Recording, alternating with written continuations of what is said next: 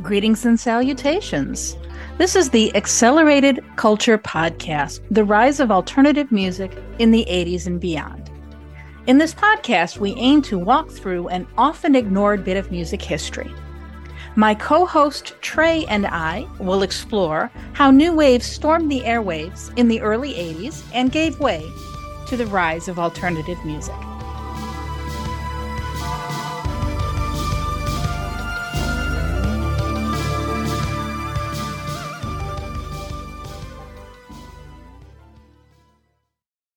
Hello, and welcome back. This is the Accelerated Culture Podcast. I'm Lori. And I'm Trey. What do we got going on this week, Trey? This week we're going to talk about the Pet Shop Boys' debut album, Please. Oh, I love this album. It's a good album, but it took the charts by storm there in spring of '86. It was, another one of those albums we've talked about. You couldn't take a step without hearing about it. And it's a landmark and synthesizer use, too. Absolutely. It really, really was. And so I got this album for Christmas of '86. My aunt gave it to me on cassette. This album really kind of changed the way that I looked at music, if that makes any sense. I was kind of at that point, adolescent, awkward. But I listened to this cassette a lot, and a lot of these songs really kind of spoke to me. So I think it's appropriate that we're going to do an album deep dive. I actually had an import copy of the cassette. Of course you did. Again, like with that Duran Duran thing, I don't know. No good reason how I got it in Augusta, Georgia. It was just on the shelf at Camelot Music, and I got it. It was a EMI pressing of the cassette. Well, it was released on EMI in the United States and Parlophone in the UK. But it had that. I should have brought a picture of it. Had it ready to go. You trust me, it was from England. Okay. The American tape was on a clear cassette and all that. Mine was white and a black box, and you could. Mine was white. Oh, really? I see. Other people I know had copies that were one of those clear cassettes. No, mine was white. Mine had a big long fold out thing. All I had was just pictures of the band, no lyrics or nothing. Yep, that's That's consistent with what I got. So maybe my auntie got me an import copy. Maybe I didn't have an import. Well, might have just been an initial pressing thing. Oh, that could be. Do you know anything about the Pet Shop Boys and how they got started? I know Neil Tennant worked for Star Hits magazine. It was a writer. Was it Star Hits or was it NME? I thought it was Star Hits. I've heard both. So it was probably both, because a lot of those guys back then were freelance. Yeah, that's true. I was thinking for some reason it was NME. So yeah, he was working as a writer and music critic. I guess they say all critics are frustrated artists. That's, kind of true, I suppose. And he decided he wanted to experiment a little bit with the synthesizer. So he was shopping for a Korg MS-10 synthesizer in a hi-fi shop on Kings Road in Chelsea. And he happened to meet somebody else at the hi-fi shop that was as into synth music as he was, and that was Chris Lowe.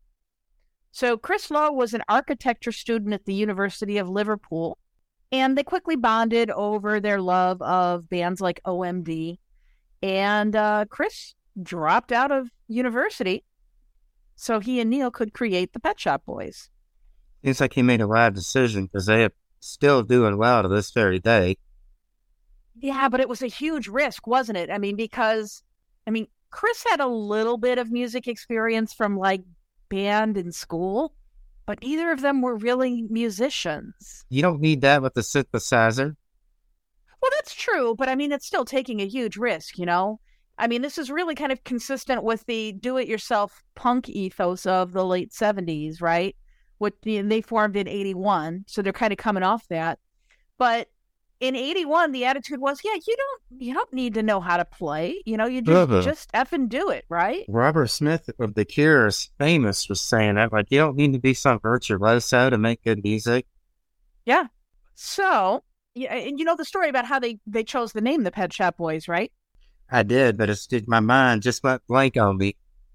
There were some guys in their circle of friends who worked at a pet shop, and whenever they would show up at a party, people would say, "Hey, the Pet Shop Boys are here." And Neil and Chris just thought, "Hey, that sounds really cool." There's a age-old question about Chris Lowe. Okay. Is he gay like Neil, or? Well, that's... It doesn't matter. Right. To our listeners. Well, okay, so this is actually, I think, worth discussing. So yeah, they really are iconic in the queer community and in the gay community. Oh, yeah, big time. Neil Tennant came out. Neil Tennant is the lead singer. He came out in maybe 94, because he couldn't have been 84. But Chris Lowe is the other half of the Pet Shop Boys, right? He's very private. He's kind of like the teller to Neil Tennant's pen. You know what I mean? He's an international man of mystery is what he is. I can't find a thing about the dude. He really plays things very close to the vest. He's very quiet. He always wears big sunglasses, so his face is partially obscured. In the videos, he's just kind of standing there. He's not really doing anything. So he's really kind of curated this image, this mystery, right? There's been a lot of speculation that he may have been involved with, I think it was one of their male producers at one point in time. But, he's never confirmed or denied it. He's just, lets people think what they want to think. So I admire that, just let people draw their own conclusions. So I don't know. I mean, we can infer that he probably is, but who can tell? Only he knows. I like his no image, just like I said, international man of mystery allure he has going for himself. He can probably go to the grocery store and not be bothered. Unlike Neil Tennant, because exactly. Neil really does kind of stand out. Yeah. That's it. Neil was an American now, doesn't he? Does he? I didn't know that. Wouldn't surprise me, though. A lot of British musicians end up living over here, John Taylor. Well, shall we talk about, or shall we listen to Let's go. Okay. So, something else worth talking about, too, here, Trey, is a lot of these songs were originally recorded with a producer named Bobby Orlando. Yep. And even before they had recorded the album, they had released a few singles that were mixed and produced by Bobby Orlando. But when they got into the studio to record Please, they actually decided to bring in another producer, and that would be Stephen Hague. Yes. And they actually re-recorded a number of their singles with Stephen Hague, and ultimately they ended up being a lot more successful with this producer. Stephen Hague, as you guys know, worked with New Water extensively and also produced things for Siouxsie and the Banshees and a multitude of other bands. I also was going to say, when Stephen Hague first got with the band, they didn't really have any gear of note. Other than that chord synthesizer, huh? Right, so Steve had to outfit it with some professional gear, which best I can tell was a Yamaha DX7. How many times has that thing gonna come up on this show? You are like Rain Man with these synthesizers that you can rattle that off. That's amazing. I don't know how you do it. Some people are like... I read about them a lot. I've actually got I've got a DX7 emulator on my computer that I fool with all the time. Oh, so when can we expect your album? I don't know. He's not denying it, folks. He's not denying it. I actually just brought a little mini set, so I can play the, instead of having to use my computer keyboard. Oh, that's cool though. But how some people are like, they can hear a car engine and they can recognize it. That's how you are with synths, and that never ceases to amaze me. Wow. The other keyboard was an Emu Systems emulator too. The synthesizer you saw in Ferris Bueller? Yes. With the floppy disk drive? Yes, where he's making the barf sounds. That's an Emu too. That was an early sampler. Okay. Well, that's cool. So, but anyway, Stephen got on some professional gear and said, you guys need to use this stuff. Sounds like a Roland 808 drum machine, probably a Yamaha RX-5 in there too. That's amazing to me. That blows my mind. Well, I just got, because I don't have that ability. That's so cool. The kick drum is definitely off an 808. It's so deep, but that snare sounds like an RX-5. but almost have to be. I'd bet a paycheck on it. Okay, and then for me, right over my head. So you can just tell. Okay, you can just tell, not me. Not me. Also, I should say that DX7, as I've said before, was the most common synthesizer of 1986. I mean, there's probably not an album that came out that year that happened that is out somewhere. Okay. Seriously, I mean, they were thousands of them. But you want to go into track one? Enough with the synth gear talk? Yes, 1 second, because there's one other thing I want to point out. Have you noticed, Trey, that every Pet Shop Boys album has a one-word title? Uh-huh. Oh, you did? Indeed, I have. Oh, see, now Who hadn't noticed? Okay, I hadn't. Who hadn't noticed that? I hadn't until I was going through in my MP3 player looking at it. I'm like, oh, wow, every single one. Supposedly, they named this album Please because Neil Tennant thought it would be funny to have people go into the record store and say, I'd like the Pet Shop Boys, please. Yep. Okay, so start us off. What's our first track? Okay, we have 2 divided by 0, which I personally feel is the best track on the album. Oh, all right. Well, let's listen to it and then let's talk about it.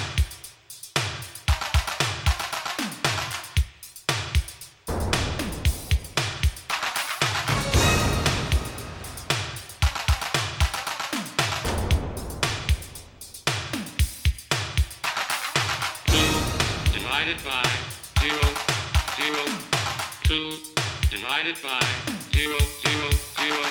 Let's not go home, we'll catch the late train.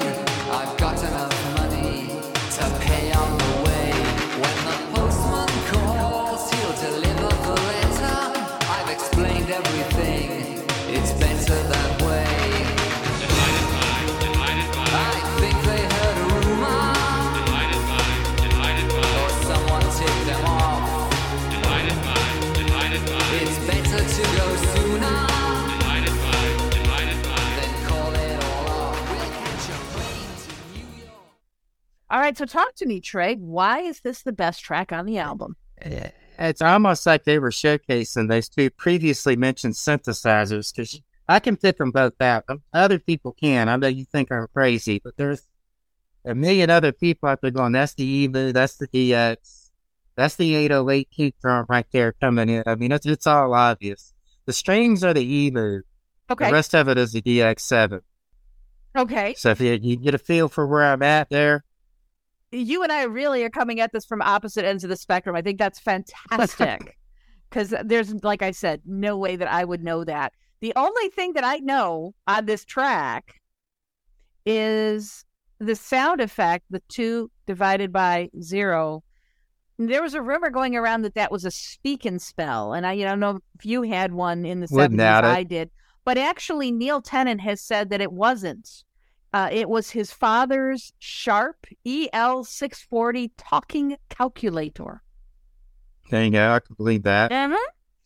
That they wouldn't be the first band in history to use something weird like that on an album, especially with the advent of samplers right here. Yes. This is when all that was taken off. Yes.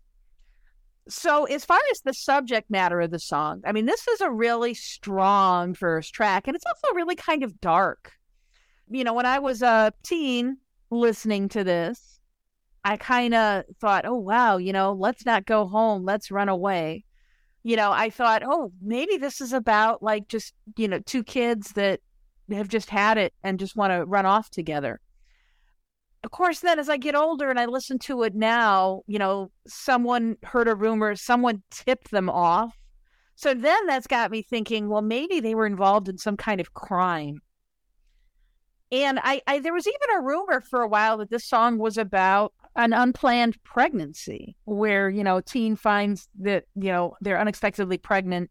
And so the 2 are running away. Now, that would surprise me if that was actually true, because all of the songs on this album, and for that matter, most Pet Shop Boys songs, are very ambiguous in that they could be about heterosexual relationships, homosexual relationships. You can't really tell. And so something like that, where it's specifically about a pregnancy, which would by nature be a heterosexual relationship, seems a little out of character for them. I think they were cleverly trying to hide their sexuality, which, I don't want any of our listeners to take this the wrong way, but for that period in time, it was probably the wise thing to do. Well, and they wouldn't be the only ones to do that, right? George Michael, Right. right? Elton Yep. John. I'm still remembering the "I'm Still Standing" video where, Oh, yeah. it And it certainly wouldn't have bothered me had they were gay. I could have cared less. was a different time. We had the Reagan Republicans and the quote unquote moral majority and everything. And yeah, I'm really glad that we have moved past that, where people no longer feel the need to hide that. Mm-hmm. For sure. So Now, back to that DX7. yes, tell me I'm more. just kidding. Tell me more. We'll get into that more on the West End Girls. Okay, well, that is the next track. So should we listen to West End Girls? Let's check it out.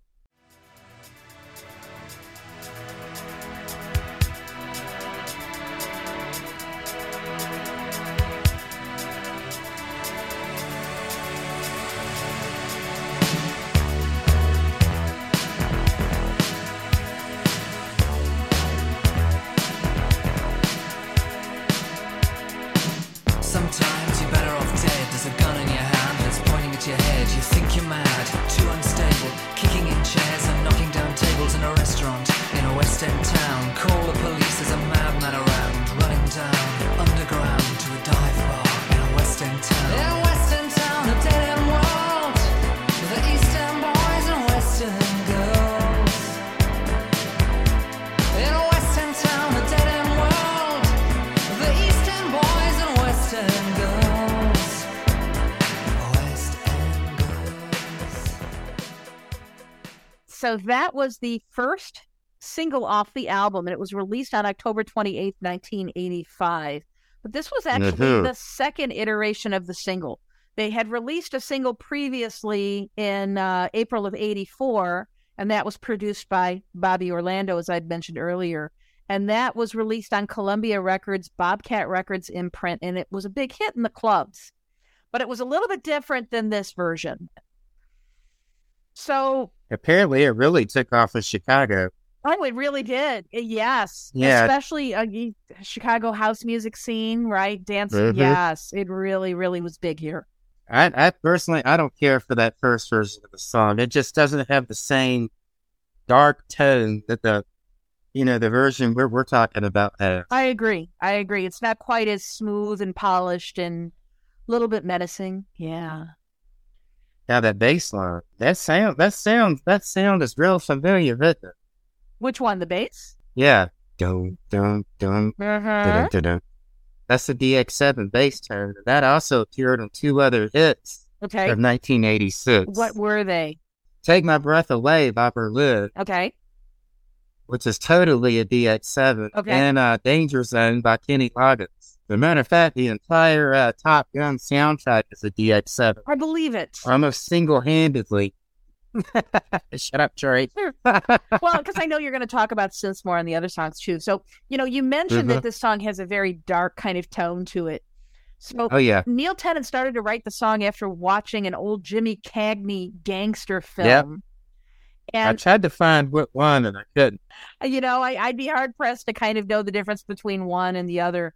But supposedly one night as Neil was drifting off to sleep, and I've had stuff like this happen to me too, when you're kind of in that weird space kind of between sleep and awake. Do you find that you get like really kind of wild creative ideas popping into your head?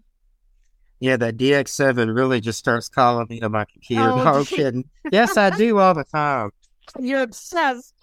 You're obsessed. A lot of the stuff, a lot of those things I write on the internet, about music. Some of my elongated posts I do, I was about to fall asleep and was like, Gotcha. wait, and got up and did it. Gotcha. Well, anyway, so as he was drifting off into sleep, that line came into his head. Sometimes you're better off dead. There's a gun in your hand and it's pointing at your head. And oh my God, you want to talk about one of the best opening lines of a song of all time. And I would say this is it. Yeah, this is one of those songs. I was like, I have no idea what the hell they're singing about. This is great. And the two are not mutually exclusive, right? Right. It really kind of is almost a rap, the way that Neil Tennant is Yeah, delivering the lines. it is. Yes. So the lyrics were inspired by T.S. Eliot's poem "The Wasteland," specifically the different narrative voices and mysterious references. And when I say different narrative voices, apparently he used a different microphone for the sung choruses as for the verses to even give it like a slightly different sound.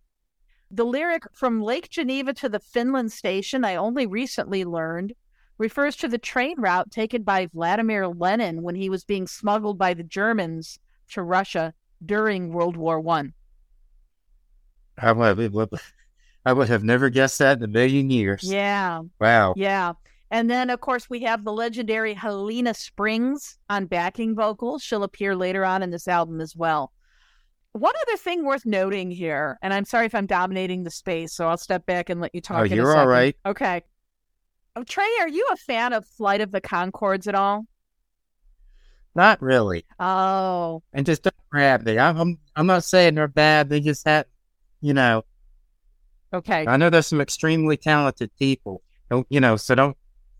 All right. So, Trey, Professor Lowe is going to give you a little bit of homework here. I want you to look up the Flight of the Conchords video for Inner City Pressure.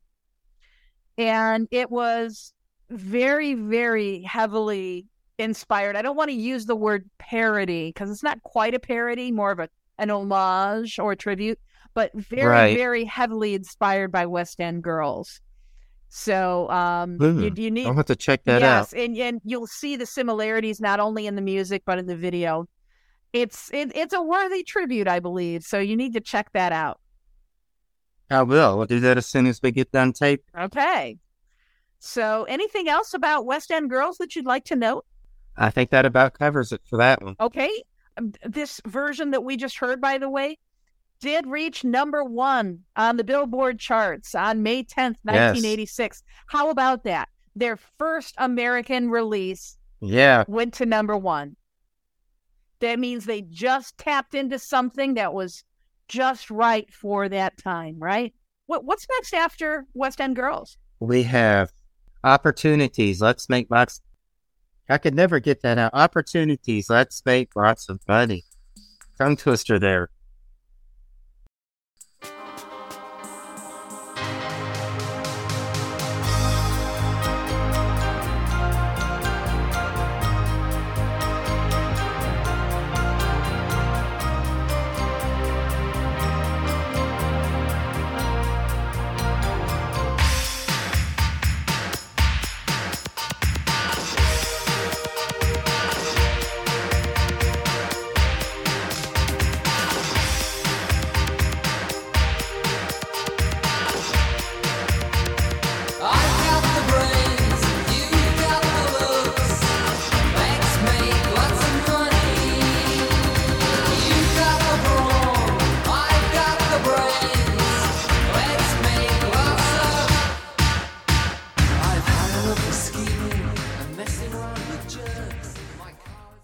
Which came into, got back in popular culture 3 years ago, right as the pandemic started. Yeah, because it was used in a commercial. Mm-hmm.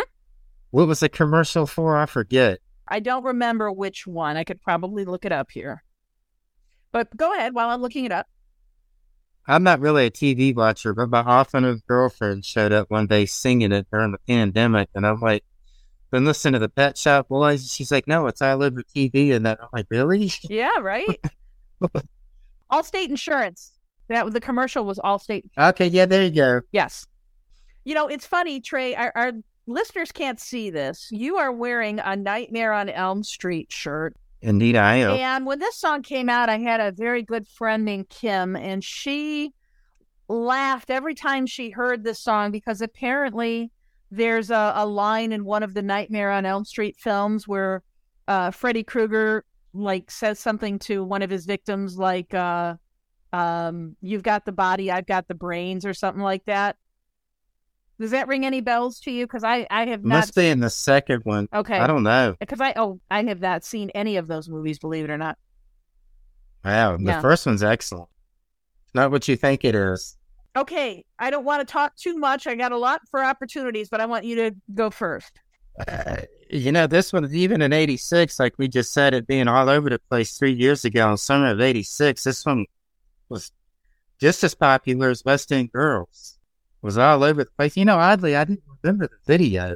Well, there were actually 2 different videos for this one. I was going to say, wasn't there 2 or 3 videos for this one? Yeah, there were 2 different ones. The one I remember had a lot of kind of, I don't want to say animation.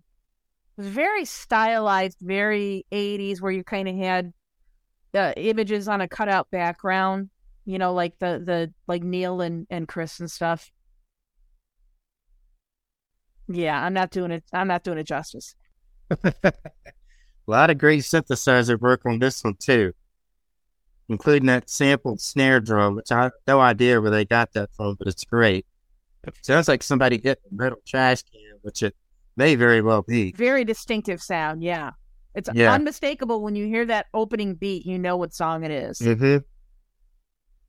So this one went to number 10 in the U.S. Was actually the 3rd single they released off of this album. Was released as a single on May 19th, 1986. One thing that's interesting is, because the Pet Shop Boys are British, this is the one single of theirs that charted higher in the U.S. than in the U.K. Interesting. Yeah. So this is actually the 3rd iteration of the song. So the Mhm. first version was recorded with Bobby Orlando, and that one actually was never released. The second version was recorded with JJ, I'm going to slaughter this last name, Jashalik from Art of Noise, and Nicholas Froome, and that one was released prior to the album, but it didn't do so well. So coming off the success of West End Girls with Stephen Hague, they brought him in and had him produce this single as well. And the result, I think, was obviously very successful. And the single remix of this was just outstanding. For those of you that don't know, the radio version is very different. Well, I wouldn't say radically different, but it's very different than the LP version. I always thought that this song was about like a super genius kind of schemer, right? You can tell I'm educated. I studied at the Sorbonne, doctorate in mathematics, right? Mm-hmm. I always took it to mean that. I very recently read an interview with Neil Tennant where he actually says that it's about 2 losers. It's all puffery, right? They're all talk, and that it's not actually, doesn't actually come to anything. I always thought it was about a bragger. Yeah, so that I read that the other day too, about what you said about somebody blowing themselves up. So, yeah, so your interpretation is probably more accurate than mine. But, I think that's one of the cool things about the lyrics on all the songs on this album is there's so much that you can interpret. There's so much that you could bring to it. I also kind of felt like they were making fun of American society in some ways with this one too. Just the whole yuppie image of 86 and the, cocaine and Wall Street. Greed is good. Pretty much what it was. Yeah. Gordon Gekko. Yes. Was that 86? What year was that? 86 to 87, all right there. Well, actually, 85 to 87 was when that whole yuppie thing really got wound up. Yep. Alex Keaton on Family Ties. Oh, yeah. The wonderful Reagan years. Yes. Her voice dripping with sarcasm. I just felt like they were really making fun of that with this song, that whole thing there. I guess you had to be there for that one. Yeah, no, I think you're right. I think it is total satire. Okay, so then the next track, Trey, was actually the second single. So it kind of sandwiched between West End Girls and Opportunities. And that was Love Comes Quickly. I really liked this one. The video was cool, too. You could live your life lonely, heavy as stone. Live your life learning and working alone. Say this is all you want, but I don't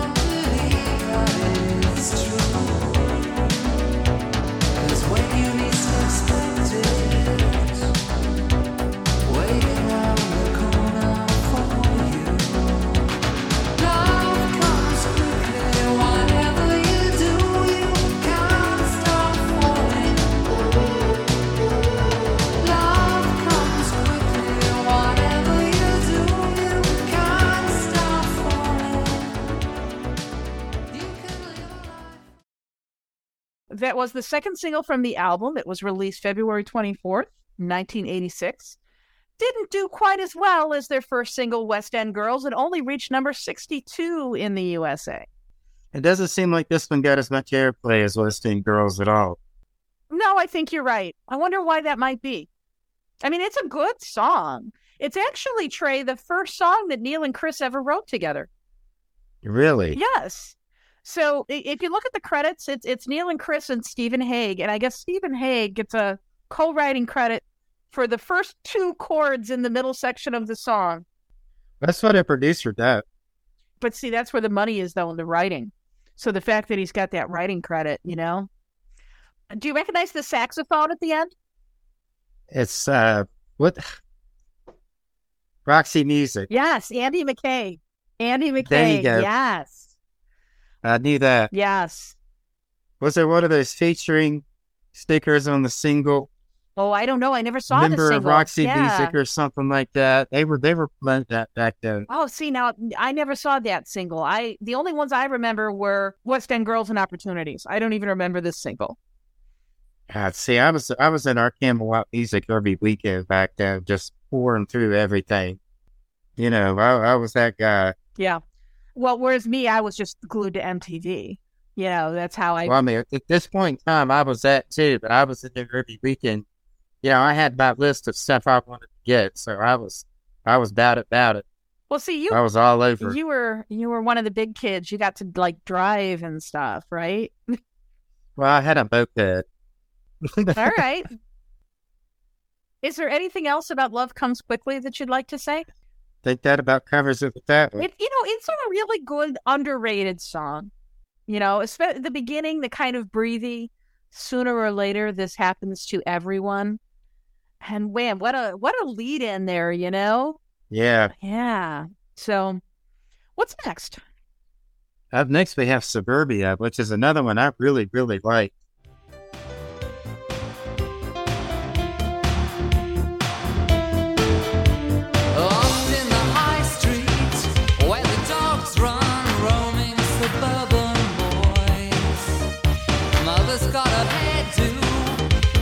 Done. She says they're too old for toys. Stood by the bus stop with a felt pen in this suburban hell. And in the distance, a police car to break the suburban spell. Let's take a ride and run with the dogs tonight in suburbia.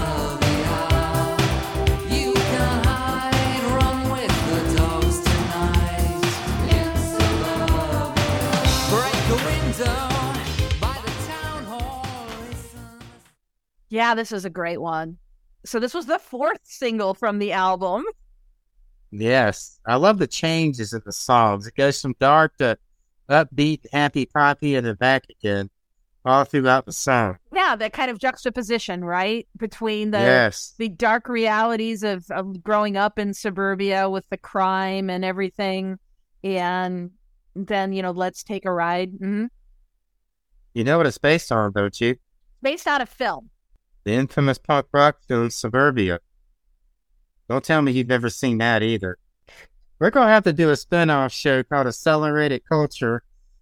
Trey shows Lori the hits of the 80s. I can't, wow, that's a classic. I just can't picture you kind of setting me up like Malcolm McDowell in Clockwork Orange with my eyes forced open, making me watch all these movies. How are you into alternative music in the 80s and didn't see Suburbia? Because Suburbia in 83, I would have been 9 years old and I would not have been allowed to watch it. I didn't see it till probably 87, but still, I mean, it's not like it was a blockbuster hit. It was everywhere, somewhere in there. It might have been 86. All right, hold on a sec. I want to see if it's streaming anywhere. All right. I'm pretty sure it's on YouTube. Prime Video, it's free. Okay. Maybe that'll be what I do tonight. You know what? It's a terrible movie, but it's a punk rock movie. You have to see it. Now he tells me it's a terrible movie. Okay. I never said it was good. It's just a seminal. Well, why do you want me to watch a movie if it's terrible? because you the whole 80s alternative music thing is when you like Sid and Nancy. You have to be able to say you've seen it. Okay, well, You know. Sid and Nancy at least has Gary Oldman. Okay, so Suburbia, yes, you're right. It was inspired by that 1983 film and by the Brixton riots of 81 and 85. And it was the fourth single from the album, released on September 22nd, 1986. This is one of my favorite songs on the album. Yeah, it's a great song. It really kind of spoke to me as a kid growing up in suburbia. Now, granted, I never did some of the things that they talked about in the song, but, you know, mother says he's too old for toys, you know, and being kind of in that awkward in-between stage where you're too old for toys and play dates, but you're not old enough to get into the bars and the clubs, so what are you going to do? It's playing on a character from the movie. Okay. As a young boy in the movie that's sort of at odds with his age. Okay. And I only wanted something else to do but hang around. Right? Wow, you can really sing. I had no idea you could sing like that. Oh, I'm the karaoke I knew you queen. wanted. I knew that. I'd never heard you do it. That was a little bit off tempo, but actually, believe it or not, I do a couple of Pet Shop Boys songs at karaoke. Opportunities is one of the ones I do at karaoke. Yeah, all the samples in the song were just great. And yeah, there's like kind of almost like a video game kind of sound to it at some point. The emulator too. You could buy discs, just floppy disks of sounds, and that's probably what they got the hold of them. Ooh, the dog's barking, breaking glass. It's, you know, And it all paints a picture, Mhm. right? It was a great song. It had a fun video too. You don't remember seeing the video. I'll have to look that one up as Wow, well. it was another one that was everywhere. You know, I quickly discovered after we first got MTV at the tail end of 85 that if you watched it late at night, you were just going to see off the wall stuff. Yeah, So the I stuff used- that they couldn't show during Well, yeah, not during daylight. necessarily that. You would just see, you know, old videos, lesser hits, things of that nature. So I would tape it overnight a lot of times, you know, school and play it, look through and go, that looks interesting, and stop it, you know. And then we had this little gem that actually wasn't listed. Right, yeah, it wasn't listed on, back in the day. Yes. So this is actually a reprise of Opportunities.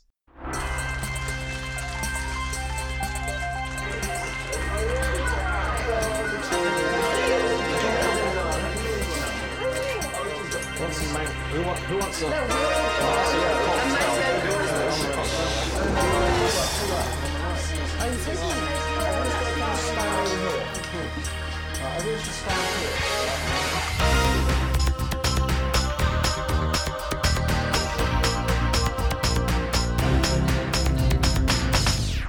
The first time I heard it, I thought it was going to be one of those bonus remixes like they used to throw in on albums, you know, kind of like on the Scritti Politti album. Right, right. Well, you know, this was actually part of the middle section of Opportunities that they edited out. Mm-hmm. So they just decided to throw it in here just as kind of filler.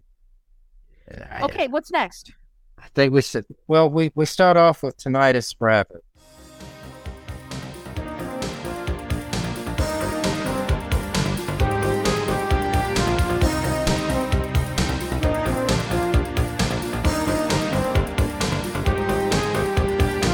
I may be wrong, I may be right. Money's short and time is tight. Don't even think about those bills. Don't pay the price. We never will. We're out again. Another night. I never have enough. It will be like this forever if we fall in love. Tonight is forever. Tell me now you don't disagree. Tonight is forever. Open the door, you hold the key. And I just want to say here, in the past week of re-listening to this album, this second half of this album is just Nowhere as good as the first half of the album. And you agreed with me too, didn't you, Lori? Yeah, I did. Well, Trey, you were the first person that really pointed out to me. I guess I'd never noticed it before, that especially at this time, artists would kind of front load the albums with all their best songs. Oh, yeah. Right. And I guess that was because, when they were shopping it around to like the radio stations, they knew that they would only listen to like the first 2 or 3 tracks. All right, for sure. So they put their strongest tracks there. Now, that being said, I actually think that Tonight is Forever is a really strong song. This one's actually pretty okay. Yeah. From those very first instrumental notes at the beginning, which unfortunately I had to cut out so we didn't go over with our sound clip. I tend to be a very visual person. So as I'm listening to this entire album, I'm almost kind of in my mind coming up with like a narrative or like a movie. And there were some things in this one in particular from those beginning notes. I don't know how to explain what I was envisioning without going through the entire thing, and you guys will all think I'm completely nuts. But I just some really, really beautiful visuals that this would bring to mind. Now, according to Neil Tennant, this song is about the club called Heaven in London. That's what inspired this. The idea that you can make a brief transitory excitement, fancying someone in a nightclub, into your whole life. Yeah. Who hasn't done that? What's that? I said, who hasn't done that? Right. Well, I think especially around this time period in London, you hear a lot about like the Blitz kids and all these different groups where these kids were essentially penniless. Some of them were like squatting in, little rundown slums and stuff. They didn't have any income. But damn if they didn't come up with the best clothes and go out and club, and that was their life. And that night, money's short and time is tight. Don't even think about those bills. Don't pay the price. We never will. So, it's not hard to kind of see how this song could be about that club culture. I think you definitely nailed it with that. Oh, thank you. I have my moments. So next up, we have a song called Violence.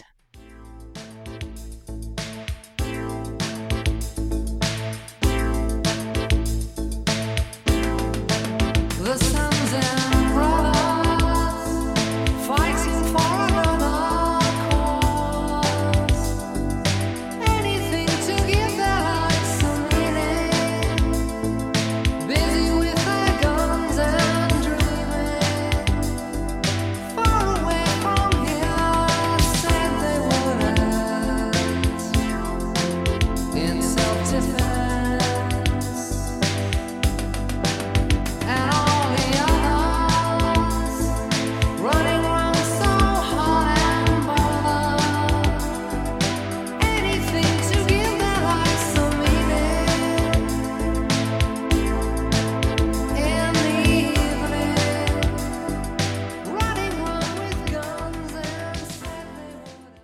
What did you think of this one?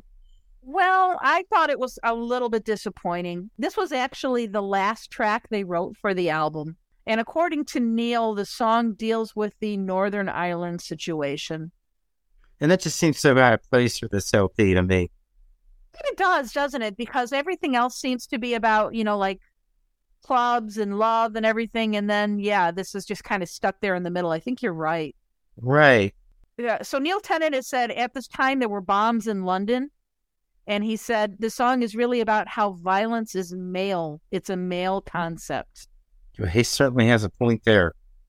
And that's Helena Springs again on backing vocals. I was reading a little bit about her. She did the backing vocals on West End Girls. I think she's best known for doing backing vocals for Bob Dylan. Really? So she's been around for a while. Yeah. Helena Springs. Sounds like a place, doesn't it?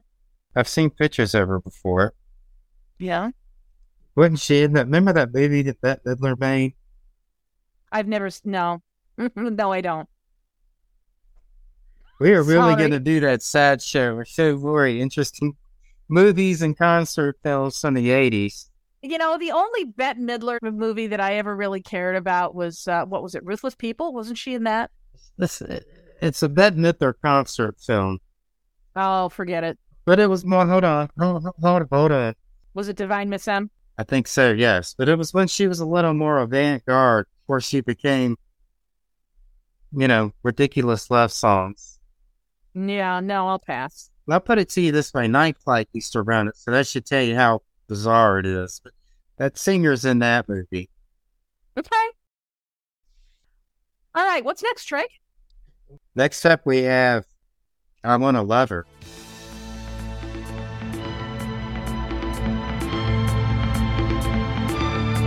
At this time of night, when the crowds have passed, we're the last to leave. We need some company. No need to look so shy. Don't even wonder why. You know the reason that we need this company. I've been sitting here looking out for you. Someone just like me who's maybe had a drink or two. I don't want another drink or fight. I wanna love her. I don't care whether it's wrong or right. I wanna love her tonight,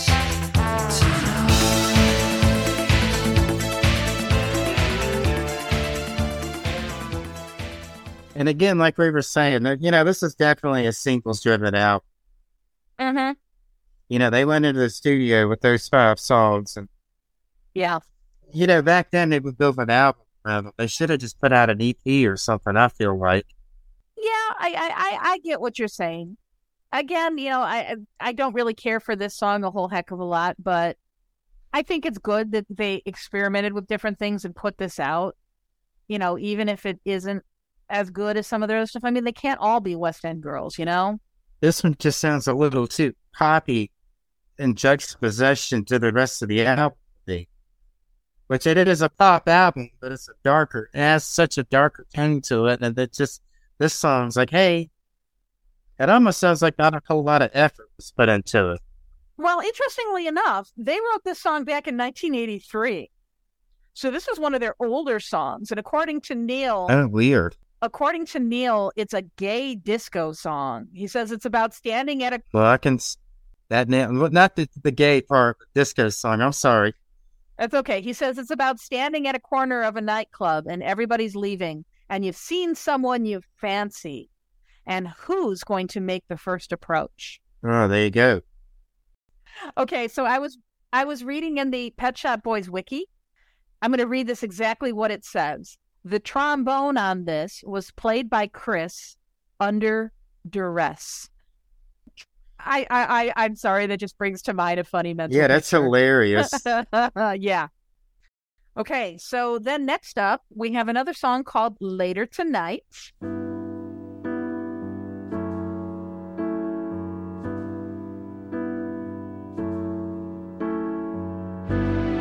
You wait till later tonight. You wait till later tonight. That boy never cast a look in your direction.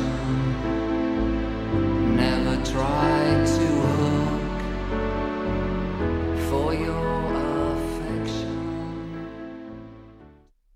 What's your thoughts on this one? Well, this has got me kind of second guessing what I said earlier, where I said I thought that Neil Tennant worked for NME, and you said Smash Hits. Well, it says Smash Hits on his wiki page. No, you are right, and I was wrong. Like we said, these people did a lot of freelance work too, so he probably had stuff in there. Well, so the story behind this song is that Neil was at Smash Hits and looking out a window, and he saw a cute mod boy walking down the street. And so he called this the most gay song we've ever written, practically, and no one noticed at the time. I wonder what working at Smash Hits back then was like. from what I understand, he didn't care for it too much. But anyway, Some other famous musician worked there too, didn't they? I could be Nick wrong. Kershaw. Nick Kershaw. That's it. That's right. I knew somebody else was in there. Yeah. I have so much in there. Sometimes it just, it's Sometimes you gotta access your filing system to bring it out. I gotcha. right. Exactly. Yeah. All right. What's the last track of the song then? Because we got one more left. Last track of the song. That doesn't make sense. I think we got one more track left, don't we? Indeed, we do, and it's Why Don't We Live Together? There's something we could share if we dare. Why don't we? Why don't we live together? You won't believe in love until the day you try. Why don't we live together? With all the love we had and all the love we hide, we'll find a home together and sleep there every night. There's a time and place for most things. This time we'll get it right. You may not always love me, I may not care, but intuition tells me, baby, there's something we could share if we dare. Which, this kind of sums up the mid-'80s too, because that's when people were sort of starting to get away from traditional marriage and family life and all that, kind of, doing things like this. So, again, with Neil Tennant talking about what this song was about, he said, the song is really about settling down, compromise. If you will never find someone who you are totally in love with, who you are intellectually compatible with, physically compatible with, never going to get bored with sexually, is incredibly good looking. If you're not going to find that person, you're probably going to settle for the person whom you're used to. Mm-hmm. That makes perfect sense, actually. Yeah. Arguably, those last 4 tracks, I think, are kind of weak. Oh, totally. I'd like I was telling you, I'm not behind the scenes. I struggled to get through the second half of this album over the past 2 days. Oh, yeah. You've been blowing up my phone. Who? Yeah, you've been blowing up my phone with messages saying, I can't get through the second half of the album. Yeah. Can't we just do the singles, Lori? Yeah. And I'm like, no, you will get the whole thing and you will like it. How can you have any pudding if you don't eat your meat? There you go. It was a struggle. It's so diversely different than the first half of the record. Yeah.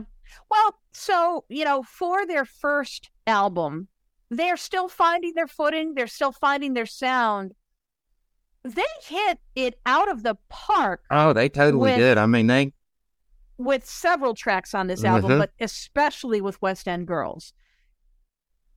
And then you can kind of see then over time how they've refined their sound, how, even in some of these other songs, like, I Want a Lover Later Tonight, we're kind of seeing some of the songwriting themes that will emerge again in their later albums. And they really just kind of, I think they improve the craft. I think they improve the musicianship. The lyrics are definitely there. I would argue that lyrics have always been very strong for them. Oh, he's an excellent writer for sure. This is not a bad album. No, not at all. Like you just said, it's an amazing first LP. Yes. I think the thing that helped them is they really started catering to their base. And who's that? Which was the gay audience. And that's when they, really found their place in the world. I think maybe I would hesitate to agree with that just because I think there is so much overlap between gay culture and club culture. Oh, for sure. I think that's great that they have embraced that culture and that part of themselves, but I think it's broader than that. I think it's broader than just saying they're, embracing the gay audience. And I think a lot of people really underestimate the Pet Shop Boys because they do tend to pigeonhole them as a gay duo. Like other bands of the time, like Erasure is another one that gets kind of pigeonholed, and Soft Cell, right? Erasure wasn't hiding. They were out there in your face from day one. Right. Whereas eventually the Pet Shop Boys did kind of evolve that. Right. Some of Neil Tennant's stage attire, some of his, like crazy headdresses and stuff like that. Oh, yeah. Kind of channeling his inner Elton John, I think. And I love him for it. I think it's fantastic. Well, I mean, I was well aware of the fact by 1991 that at least Neil was gay. So once I got out in the world more and started working and meeting more people and, people, I met some gay people and they were telling me that these guys are gay. And I was like, I can see that. And you know what? I say good for them. I say good for them Right. for embracing that part of Exactly. themselves. And you know what? For striking out and taking chances, not just as far as that is concerned, but also musically. And we talked about that at the very beginning of this episode, how they really took a chance, quitting their job, quitting university, and striking out and trying to become a synth pop duo when there were no guarantees of success. And they just, I think, happened to be at the right place at the right time, but also they had that right combination, I think, of lyrics and synth and melody that just was just perfect for that time. I think we have Stephen Hank the thing too there for, Well, yeah. getting them access to some professional gear, probably teaching them how to use it. Look, guys, Yeah. All right, so that brings us to an end of another episode, Trey. It sure does. Yeah, so thank you for going over this album with me, because I know I really pushed for this one. I think you maybe were a little bit more hesitant at first, but I don't know. I like the album. It's just been so long that I listened to it. When I finally revisited it, that's when I noticed what we were saying about the second half. Yeah, but I think this really was a pivotal moment in music in '86. Oh, yeah, for sure. As is the album we're going to talk about in 2 weeks. Which album is that, Lori? Well, that is So by Peter Gabriel. It was just another, monumental album. Monumental is an understatement, yeah. Everybody had this one. Yeah. Everybody. And most of us still do.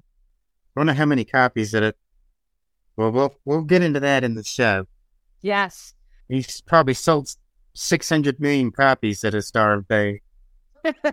Well, we can probably go to Walmart right now and buy a copy of it. But they still sell these again, they do. Yeah. Well, I don't know, because all the Walmarts in Chicago just closed. Oh, yeah. All four I of them. saw them in Dave's. Yeah. But anyway, that's all I got. How about you?